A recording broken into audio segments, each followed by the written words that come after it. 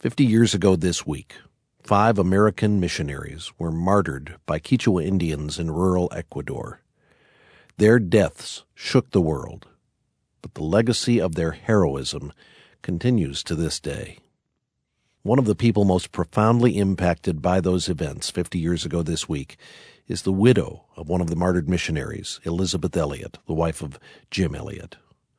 As a young widow, she faced questions about the wisdom and the goodness of God, and she faced them head on. Once upon a time, before you were born, there were in Ecuador a tribe of so-called savages. Not very much was known about these people. They were naked, they used stone tools, and they killed strangers. One of the questions that people ask me more frequently than any other is, how have you handled bitterness? And usually they mean, wasn't I bitter against God because of some of the things that have happened in my life? Suffering is a gift. Paul says, unto us it is given not only to believe, but also to suffer. Is it worth it? How many things can you think of that are worth suffering for? He is Lord of my life. And when I asked him at the age of 12 to be Lord of my life, I turned over to him all the rights. There is nothing worth living for unless it's worth dying for.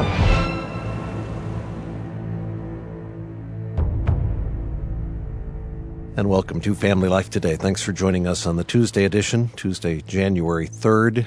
I don't know about the rest of our listeners, but just hearing that voice. You're speaking of Elisabeth Elliot. Yeah. She has always been somebody that, when I listen to her, I feel like I'm being encouraged and scolded kind of at the same time. You know what I mean? She just has that sense she's calling you to the highest that God would have for your life. She always did that in my life, and as you know, Bob, she has become a good friend of ours. Elizabeth and her husband, Lars. Well, she's just a great friend, and what we wanted to do in featuring her on today's broadcast is take our listeners back some 50 years, because this Sunday, January 8th, is the 50th anniversary of the martyrdom of 5 young men who, by faith, flew back into the jungle to lead an uncivilized tribe of people who had never heard the name of Jesus Christ and who ultimately were murdered on behalf of their faith. And Elisabeth Elliot, of course, is the widow of one of those men, Jim Elliot. And as some listeners know, Elizabeth made the courageous decision many months after that to go back into that jungle and to continue the work that her former husband had begun. And she helped to lead a number of those people to Christ, including some of the men who had murdered her husband. And with that historical perspective in mind, we thought it would be good today for our listeners to hear some of her reflections on her husband, his faith, his character, on that time in her life, and on her interaction with the Waodani tribe in Ecuador back in the late 1950s. I think it's going to be a spiritual wheel alignment for some of our listeners who are right now walking through a valley of sorts. Maybe it's the valley of the shadow of death. Maybe it's circumstances that can't be defined or explained or even understood after reading the Bible. But God can be trusted, and that's what you're going to hear from Elisabeth Elliot. A number of years ago, we had the privilege of interviewing her, talking to single people, interestingly enough, about the quest for love. Mm-hmm. And in that interview, Bob, as you and I talked to her, she started talking about how she viewed those circumstances surrounding the loss of her husband. In Deuteronomy 8, Moses is reviewing the history of the children of Israel. And he says, he suffered you to hunger in order that he might know what was in your heart. And you remember that the children of Israel were wailing and screaming and complaining because they didn't have the leeks and onions and garlic and watermelons and fish that they'd had back in Egypt. And they were sick and tired of this stuff they got every day, manna. And it says that a company of strangers came in and said, in effect, is this all you got here, And so instead of the Lord removing the desire for leeks and onions and garlic, he caused them to hunger for this purpose, that he might know what was in their hearts. And I don't know any situation in which we are more likely to find out what is really in our hearts than where we have been deprived of something that we thought we should have. Mm-hmm. And, of course, I was deprived of my husband, Jim. And the Lord was saying to me, now I want you to glorify me as a single woman again. And I am giving you this gift, and I want you to fulfill this calling faithfully, gladly, and humbly. I would just get down on my knees and just say, Lord, you know what my natural feelings are about this. But, Lord, I have surrendered them all to you long ago. It was when I was 12 years old that I prayed Betty Scott Stam's prayer, Lord, I give up all my own plans and purposes, all my own desires and hopes, and accept thy will for my life. In acceptance lieth peace, and I know that's true. It happened again when Ad was taken from me. He was prayed over, he was anointed. We had people coming from across the country telling me they had a word of knowledge that God wanted to heal Ad Leach. He died. And the Lord is saying, so here's the gift of widowhood again. One of the themes of your books that seems to be in all of them is the call for the Christian to endure in the midst of suffering. You believe the Scripture calls us to remain faithful in the midst of circumstances that aren't working out to what we wish they would. Suffering is a gift, Dennis. It is a gift. Paul says, unto us it is given not only to believe, but also to suffer. And Jesus referred to the cup that my Father has given me. Well, what was in that cup? He was reviled, he was persecuted, he was hated, he was mocked, he was captured, he was flogged, he was blindfolded, he was stripped, and he was crucified. That was the cup.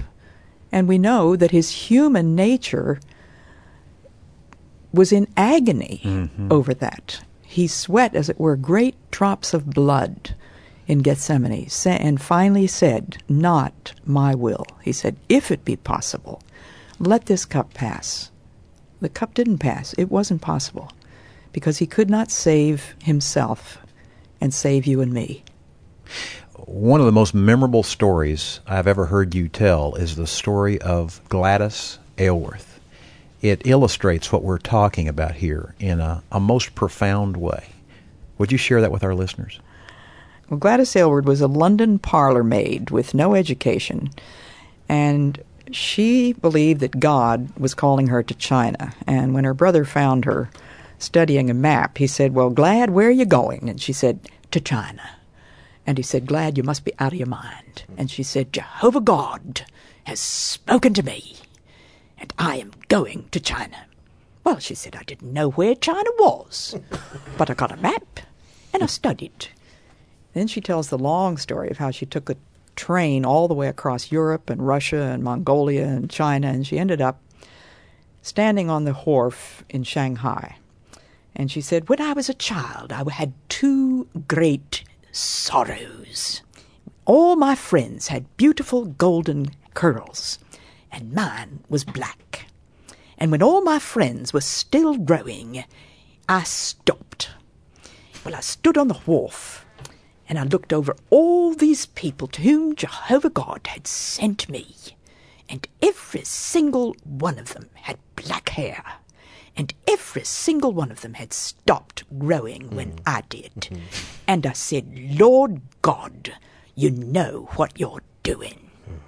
I just love hearing her do that. It's a great story. In fact, that is one of my favorite stories because, what she's illustrating there is what life is all about. Are you going to trust him that he really does know what he's doing when you are in the middle of circumstances that can't be explained humanly?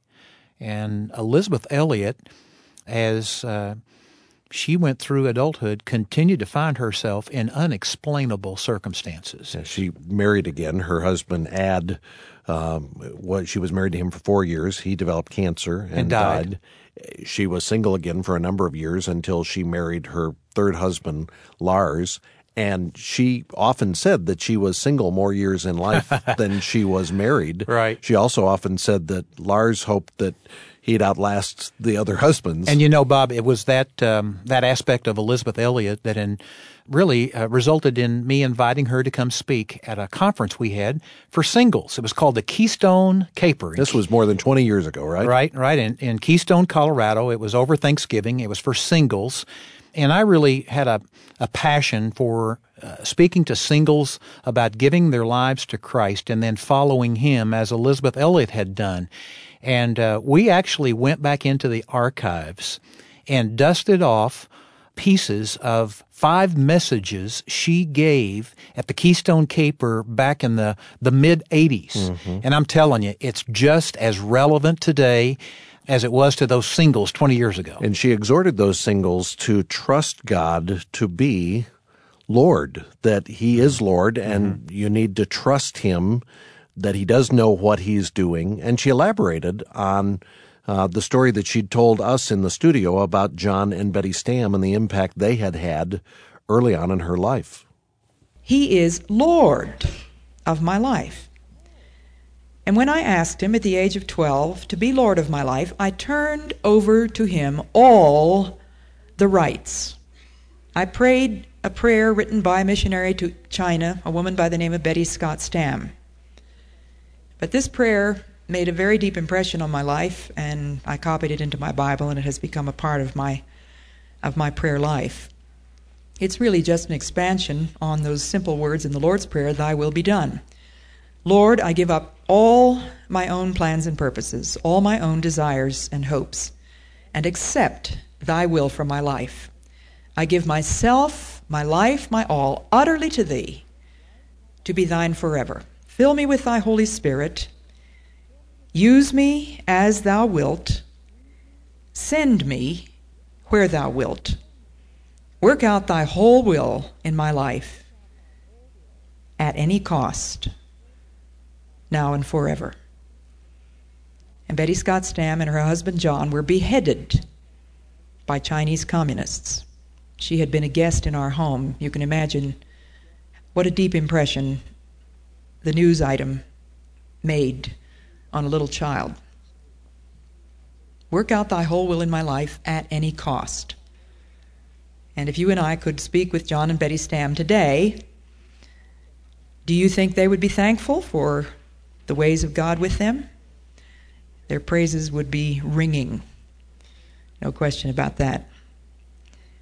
He is Lord of my life. He holds all the rights. When my husband Jim Elliot was killed, the words that came to my mind when I first knew that he was missing were from Isaiah 43, verse 2. When thou passest through the waters, I will be with thee.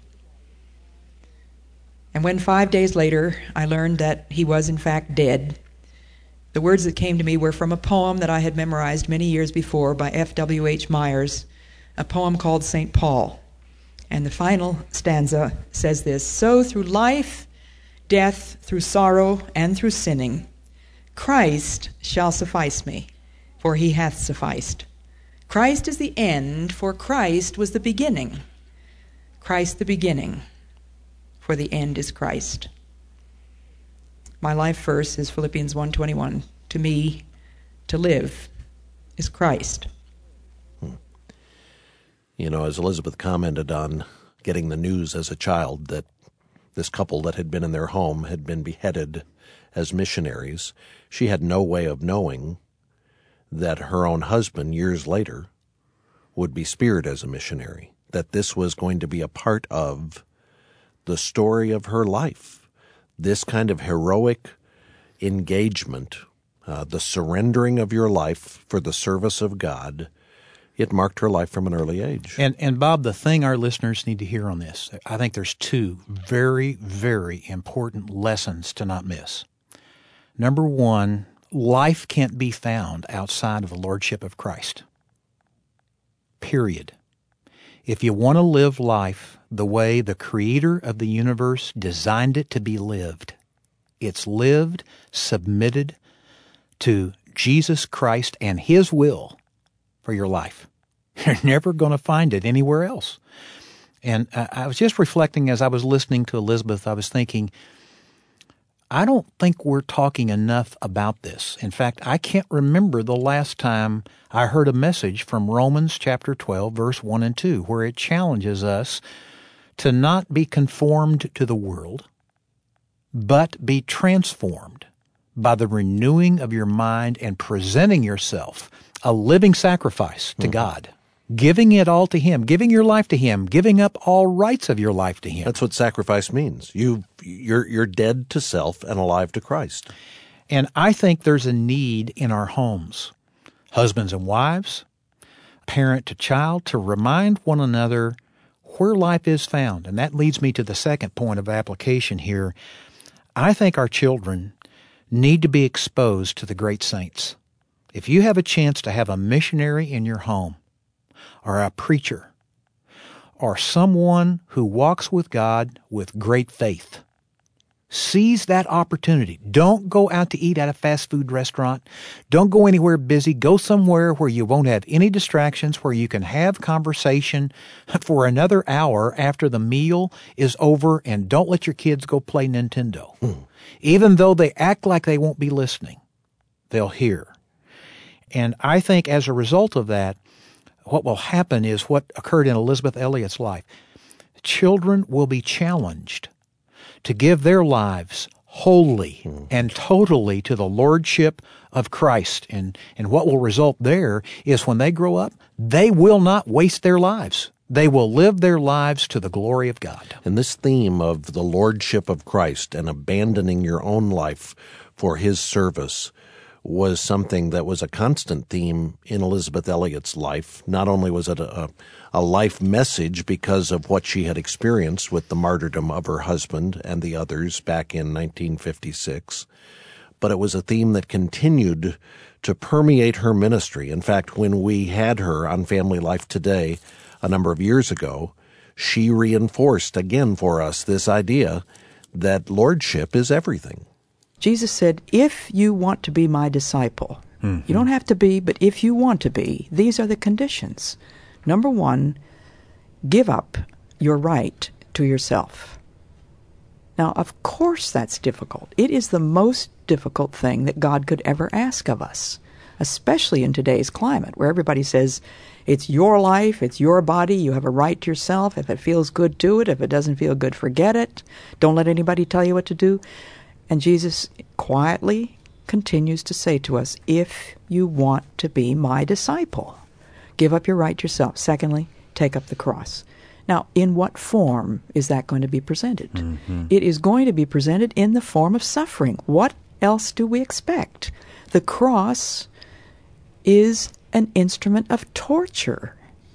Why should we be surprised?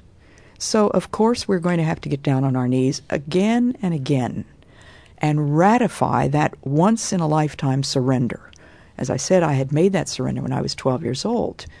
But there isn't a day that goes by, Dennis, and I am not exaggerating, there's not a day that goes by in which I do not have to consciously take up the cross in some form or other, usually in many forms in any given day. It's a great reminder from Elizabeth Elliot. We daily have to take up our cross. And Bob, as she said, it has many forms, and yet it's still lived out in the midst of humanity. You know, Bob, the reason we're talking about this 50th anniversary of the martyrdom of these 5 young men who gave their lives in Ecuador is because we want to, first of all, honor their faith and their courage, and Elizabeth Elliot and the other widows who embraced that trial as well.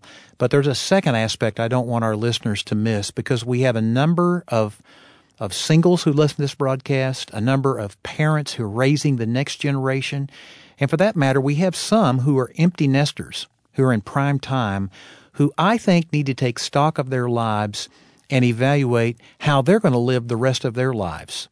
And we want to challenge folks to consider, has He called you to invest your life in the mission field. And it could be right where you're living. You don't have to go around the world to Ecuador or into a jungle. The jungle may be just down the street in a housing project near your home. Or it may be in some areas of your community that just needs someone to reach out and touch marriages that are decaying and falling apart, or in your church. But let me tell you something. The needs of our nation in the spiritual realm are great. And today, more than ever, we need to be challenging adults as well as the parents who are raising the next generation. Give your kids a picture of world missions, of what it means to go to the world with the greatest news: forgiveness of sins through Jesus Christ. There is no greater privilege in life than giving your life for that cause. I think you're right. We don't know what the Lord's going to call you to, whether it's here, whether it's there, but we do know what He's called all of us to, and it's what Elizabeth talked about today: to follow Him, right, to take up our cross, to die daily to our own flesh and our own desires. Be a follower of Christ. To be about His mission, His agenda in the world today. This past summer, I had my whole family watch with me the documentary that was made by the same company that produced the movie End of the Spear that's coming out in a couple of weeks. End of the Spear is a theatrical motion picture that is going to tell the story of the martyrdom of the missionaries. It actually tells it from the perspective of the Wadanis, the tribe that did the spearing. Your children have to be old enough to read if they're going to go to the movie, because it's got subtitles. Right. It's not in English. But this summer, our family watched the documentary that was produced by the same company that tells the story of the martyrdom of the missionaries using historical archive, video footage, photographs, interviews with those who were there. And it was a powerful evening. We've got that documentary available on DVD. It's called Beyond the Gates of Splendor. And I'd encourage our listeners to get a copy of this DVD and to watch it as a family, or to show it to the youth group at church. Use it in a variety of settings. It brings home the reality of what took place 50 years ago this week with the martyrdom of these missionaries. In addition, we have Elisabeth Elliot's book called Through Gates of Splendor, which is her telling of that same story, which would be a book you could read to your children, or a book that they could read on their own. If you've never been acquainted with this story, maybe this is the first time you've heard about these events. Elizabeth's book is a classic. It's one of those books that would be on my list of a book that every Christian ought to read. Again, it's called Through Gates of Splendor. We have both her book and the DVD Beyond the Gates of Splendor in our Family Life Resource Center. Contact us by going online at familylife.com. Click on today's broadcast, and you'll find a link there to the various resources that are available. You can order online if you'd like, and if you order both Elizabeth's book and the DVD, we can send you at no additional cost the CD audio that includes the clips from Elisabeth Elliot we've been featuring here this week. Again, go to our website, familylife.com, click on today's broadcast in the center of your screen, and that will take you right to the page where there's more information about the resources that are available from us here at Family Life today. And let me, if I can, Dennis, just say a quick word of thanks to the folks we heard from at the end of the year. Many of our listeners know we had a matching gift challenge in the month of December, where every dollar we received was being matched on a dollar-for-dollar basis up to a total of $350,000. And I haven't seen the final numbers yet, but I do know we heard from many of our listeners, and I think it's safe to say at this point that we think we were able to take full advantage of that matching gift opportunity. So thank you to those of you who called or who wrote or who donated online. We appreciate your support. We appreciate you helping us meet the match, and we appreciate your ongoing investment in this ministry. Tomorrow, we are going to be back with more insights from Elisabeth Elliot as she reflects on the events that took place 50 years ago this week with the martyrdom of 5 American missionaries. I hope you can be back with us for that. I want to thank our engineer today, Keith Lynch, and our entire broadcast production team.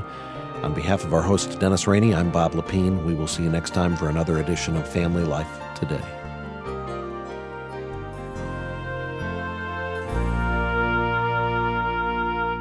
Family Life Today is a production of Family Life of Little Rock, Arkansas, a ministry of Campus Crusade for Christ.